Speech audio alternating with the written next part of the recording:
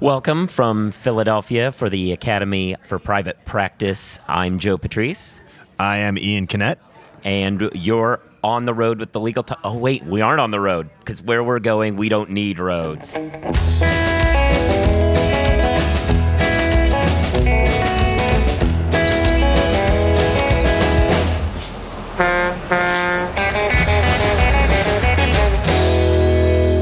Hey, Joe Patrice here again from the Academy for Private Practice. We are going to have a discussion. We just finished our lunch here. It was delicious. You should have come by. And we're going to have a discussion about where the law firm's going in 2026, which is coming up on us sooner than we might think.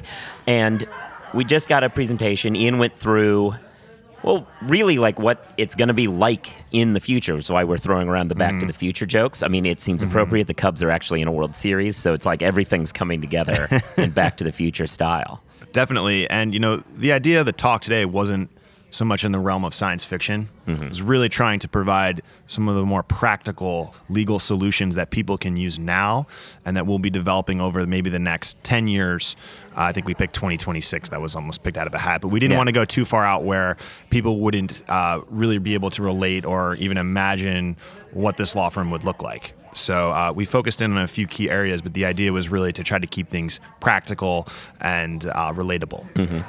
So let's start going through. I think the first point you talked about was about people and just what the law firm's going to look like from a human perspective. Right. So lawyers love elements. So when I was thinking about how are we going to talk about a law firm, first we need to define what a law firm is. And we broke that down into 6 components, the elements of a law firm. People working in offices, using tools and knowledge to solve legal problems for clients. So you've got 6. You've got people, offices, tools, knowledge, legal problems, and clients. Makes sense. You got me so far. So we tackled each one of these and we tried to reimagine, well, how would each of those elements change in a future law firm? And starting with people, which is obviously, you need people to practice law. We're not going to be seeing robot lawyers anytime soon. Sorry for all you AI geeks out there. But that's something that's just not on the table. It's a little bit far-fetched to think that all law will become automated. We would never really allow that to happen as a society, I'd like to believe. What we will see, though, are changes in the way that law firms manage their people. So one of the things that's being talked about is getting off the partner track. There was actually an article recently in the Wall Street Journal about partners who were, in fact, being demoted, which is kind of a sad thing. But the partner track to begin with maybe isn't the best way to be thinking about how we're going to be managing the law firm. I'd like to think that in my law firm of the future, everyone is a partner. Everyone is an entrepreneur. Everyone is responsible for growing the business, for getting new clients, for coming up with ideas to make them more efficient. This is not something that gets done in a back room or is only affected by people who've just put in, 20 years or however longer. To me, that's really not the way a law firm in the future will operate. I'd like to see law firms become more human in the sense that everyone is a partner and we are a little bit more open and collaborative in the way we actually manage these firms. Yeah, and I think you're starting to see maybe not the everyone being a partner, but you're definitely seeing firms that are putting more of an emphasis from day one on associates taking a role in the entrepreneurship angle. Yes. So that's definitely when you think about it, and this isn't to be ageist or anything, but if you got a technology question, how are we going to make this practice more efficient? You should probably be asking the youngest guy in the room as opposed to, the old partnership committee. So, and that's nothing against the old partners. You still need experience, and there's no substitute for that. What we're focusing on here is just sort of changing the environment so that it's a little bit more of a more creative, more open atmosphere, but also getting in those ideas from those younger associates and bring those to the table so that you can implement technology to make your law firm even more profitable. Okay, so let's talk about some offices now. I'm excited to find out exactly what views we're going to have. Right. So if you can't see if you see the slide here that I chose, this is my dream office. This is One Vanderbilt. Yep. I don't know how many New Yorkers we have here, but you may have recently noticed a giant gaping hole across the street from Grand Central in what used to be like a dark alley, and they've broke ground on One Vanderbilt, which is in the heart of Midtown. This was part of Bloomberg's initiative to revitalize Midtown. We're seeing a lot of big companies moving down to the downtown area, the financial district, and so this is going to be a really, the epicenter of the new Midtown. And so this is where my office is going to be, hopefully, in 2026. Okay. All right. But the point I was trying to make here is, and this is a counterpoint really to, all this talk about you have to practice everywhere. We've got to be everywhere. We got to be virtual. We're working in cafes and working in, 24/7, very horizontal practice. My belief is that if you practice everywhere, you practice nowhere. And what I'd like to see going forward, as opposed to numerous satellite offices, are law firms that are deeply vertical in strategic markets, in urban centers. Because urban centers will continue to be the place where legal problems arise, where you'll meet clients. So we want to be in the cities. We just don't want to be in every city. We want to really be local and provide deep value to clients in local markets. Interesting. I actually got a little bit of blowback on Twitter already on my office design. Uh-oh. So, your typical law firm, is the closed door office. You could hear a pin drop. I was suggesting here that perhaps we'd want to go with an open, collaborative environment. Obviously there's a need for privacy in the profession. But I did get a little blowback on Twitter that somebody said that the collaborative work environments were not productive. So, it's interesting. We've actually done some stuff at Above the Law on this, that they are productive if you're the right kind of person for them to be productive. It somewhat seems like a lot of lawyers happen to be introverts. Not that that's a bad thing, but introverts who just can't function like that. But certainly, if you go over to like Bloomberg Law, that's open and collaborative as it gets. Yeah, I think that we can't be as law firms. We will never be as open and collaborative in terms of workspace environment as some other companies, especially companies you might see operating in Silicon Valley and in different spaces. But just jumping back to the people concept, law firms will need to hire more technologists. They'll need to hire more product engineers, app developers, different types of workers. Yeah. So these workers will not work well in the traditional law firm environment. They're going to have to create different types of spaces so that they can develop the technology to better serve their clients and to remain competitive. Yeah. All right. Next up. Okay, we're just cranking through the elements here. Should know this by heart already. 3 are tools. Yep. So I got a picture here of a stenograph. Oh, yeah. Did you see the stenograph? I didn't. I was at a bad angle, but I'm familiar with stenographs. So I just kind of ran through some of my favorite legal tools. We've got the stenograph, books. Yeah, those are just for ads. Do you know what these are called? I don't know what they're called. Binder clips, I think. Something like that. I mean, I used them constantly when I was a lawyer. I think they're called paper binders. Paper binders, They literally come out of my ears when I get home from work. Love those things. And then the blue book. So the point here was the law firm in the future will be heavily invested in technology, more so than it is today, maybe by 1,000-fold. The focus will be on some key areas. Artificial intelligence is a super exciting area where we're already starting to see some very interesting tools.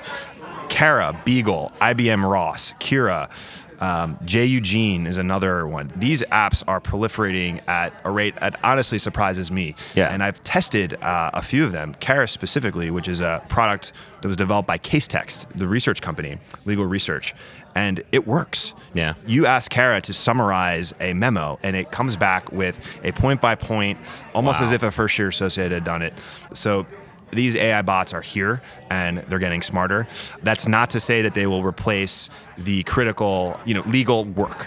This is more to support lawyers with the day-to-day administrative tasks so that lawyers can focus on doing what they do best, which is actually practicing law. Yeah, which is hugely essential if you're in a smaller solo where you don't have the luxury of a bunch of first-year associates to do that work for you. And that, unfortunately, will come as bad news to some of these bigger law firms that actually bill for these types of work, and I think the transparency of legal billing is something that will come to a head as inside counsel starts to learn of what's available in the market. So Kara is a very interesting solution. IBM Ross, I'm learning more about what IBM's building in their cloud, and AI bots, that's a real thing. Yeah. So in terms of tools, every in-house counsel because I really speak to the in-house Right, of profession course. as an in-house practitioner. The holy grail is, and I've yet to really see somebody perfect this, but the holy grail will be that practice management solution. Your UI, your dashboard, the thing that can connect your contracts to the rest of your business, that can do DocuSign, e-signatures, automate documents, drafting. I think that is an essential tool, and by 2026, someone will have perfected that. But we will need better dashboards to be able to work in on a day-to-day. There's just so many lawyers are still practicing in, basically 2-decade-old software. Microsoft shared drives. I did a talk recently in San Francisco where I asked a room full of in-house counsels how many people are using Microsoft shared drives, and nearly every hand went up. Wow. Shared drives, it's just a really inefficient way to be managing contracts, managing your matters. We can do a lot better. So a practice management software or a legal UI dashboard, that's something that will be absolutely critical going forward. All right, some knowledge. Let's Time get to drop knowledge. So we did talk about case texts. Okay. Which, and I'm talking about research and, legal data, case law, things in that realm. And the traditional research dinosaurs, we know who they are, the Right. Westlaw's Oh, and yeah. the Lexuses of the world. I think we're going to start to see a dip in market share.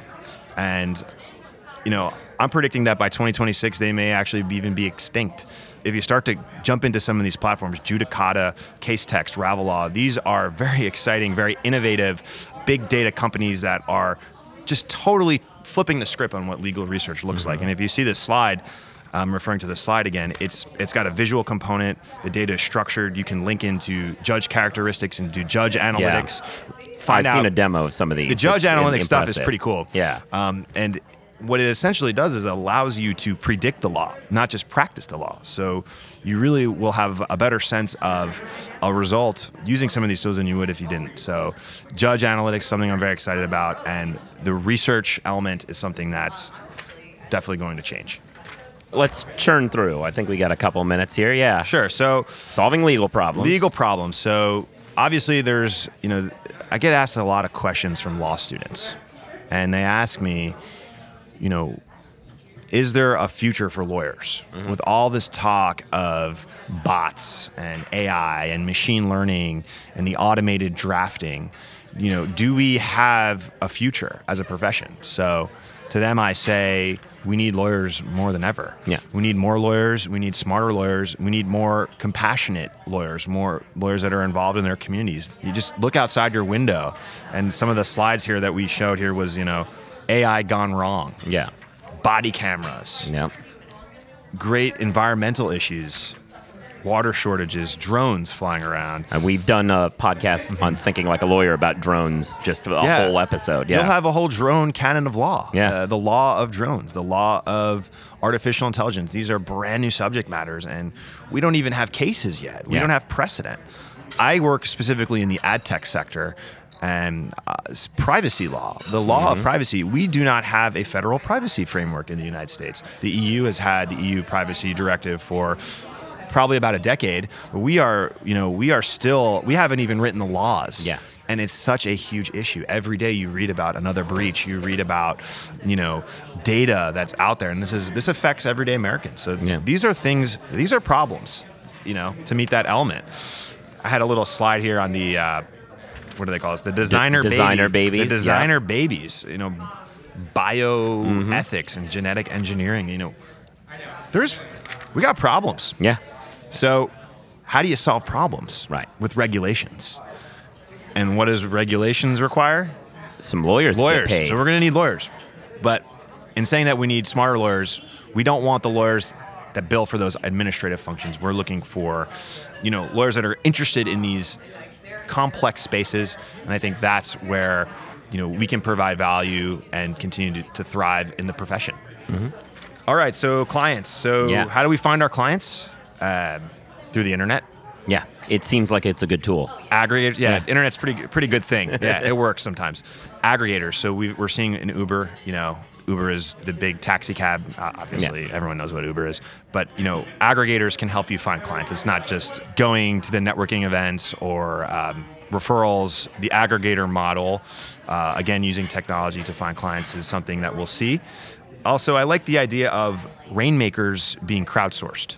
So how do you fund your litigation? We don't all have Peter Thiel to fund our lawsuits. Right. Would be nice, but you can't conduct litigation without funding. So how do you get that rainmaker? It could be 1 million people. It could be funds raised through Bitcoin. I don't know. The way in which clients will fund litigation and legal services could be very different in 2026. Yeah, I assume they just today. I assume they just pay us in water like some Mad Max hellscape. Yeah, Bitcoin's a really interesting thing. I'm starting to read a little bit more about that and the blockchain. So if anyone can explain it to me, I'd happily listen. But it does seem like it's a way to expand certain services to new markets, and is going to be something to be something we'll need to pay attention to. Interesting. And so then we get to what are the elements of a future law firm, and we conclude that they are legal bots working in urban centers using big data and AI to solve global warming for Bitcoin. Nice. Well, there you go. That is depending on your point of view, optimistic or chilling view of our future in 2026, I guess. I'm a rational optimist. Yeah. I like to think that, as I guess it does paint kind of a dark picture when you look through the slides, but I see it as sort of an opportunity for lawyers to prove themselves again and to tackle real issues and to really provide value as a profession. Great. Well, thank you, Ian. For those listening, if you aren't already subscribed to On the Road with the Legal Talk Network, you should. That way you'll hear every time we go on the road all of the great catching up with all the panels and speakers at every event we go to. You should be giving reviews to this show so that it goes up the algorithms of that whole AI thing. It can go up the algorithms that iTunes uses to tell you what you should be listening to. So give us reviews for that. You can also download the Legal Talk Network app. That way you can listen to every show on the Legal Talk Network, including and especially Thinking Like a Lawyer. And with all of that, I think we're done. So we will continuing the Back to the Future. I was waiting for it. I was totally waiting for it. We're going to make like a tree and get the hell out of here until the next time on Let's the get road. her up to 88. Yes, let's go. I'm sure they will insert some sound effect there. All right, bye. All right. Yeah, no. All right, that was good. Was that live?